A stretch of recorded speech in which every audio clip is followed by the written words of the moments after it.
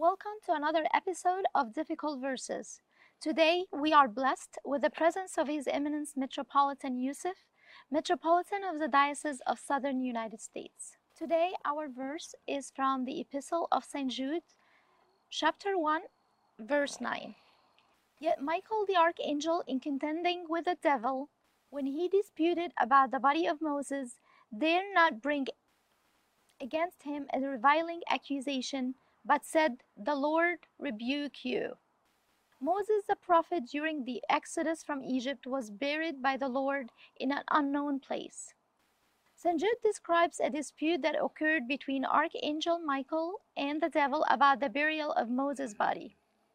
Is this an actual historical event, story that happened in history? Why did the devil want to know where St. Moses was buried? And what is the relevance of its contents, if it's true or symbolic? Sayyidna, can you help us answering these questions? Definitely it was a true story. But why Satan want to reveal the body of Moses the prophet? Israelites lived in the land of Egypt 400 years. More or less, some of them, they were influenced by the paganism in Egypt and worshipping idols. You remember when Moses ascended on the mountain and for 40 days did not descend, how the people asked Aaron to make a golden calf and they worshipped the golden calf? Yeah.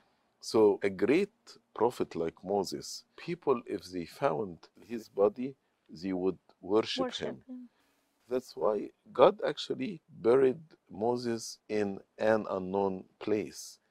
So the children of Israel will not worship the body of Moses. Mm-hmm. But Satan wanted actually to reveal the body of Moses so he can make the people of Israel to worship the body of Moses. Thus, the grace of God would depart from them and cannot enter the promised land. Yeah. Archangel Michael, when he appeared to Satan and disputed with him, he did not make accusation, he did not make a judgment against him, but he left all the judgment to God. And this is actually a very good lesson to us. Sometimes in dealing with one another, either we gossip, or we judge, or we condemn. Gossip meaning we speak, didn't you know, so and so did this, so and so did this. That's just gossiping. Yeah. Judging, we take it another step by saying he is a bad person, he is arrogant, he is ungodly, he is wicked. We are making like a reviling accusation here. Mm-hmm.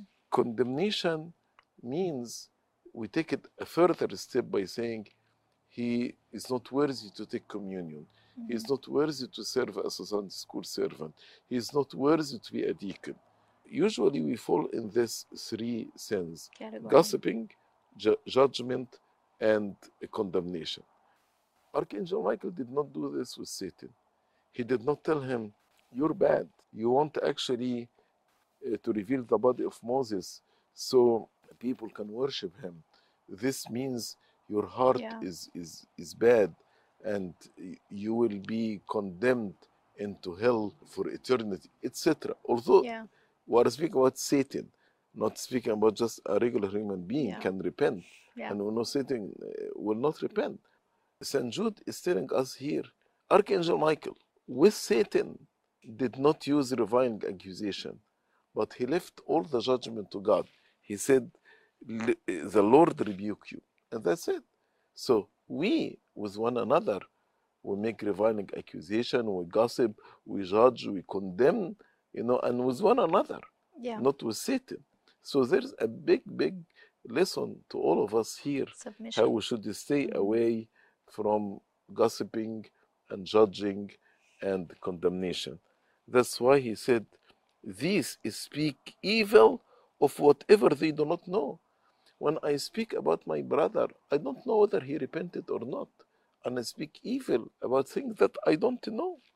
That's what St. Jude wants to explain here. Yeah, even though there are many interpretations, but Your Eminence made it very clear. Thank you, Sayyidna, for blessing us today. Thank you, our watchers, for watching us learning more about the difficult verses to understand in the Bible. See you next time with His Eminence Metropolitan Yusuf, Metropolitan of the Diocese of Southern United States. Thank you.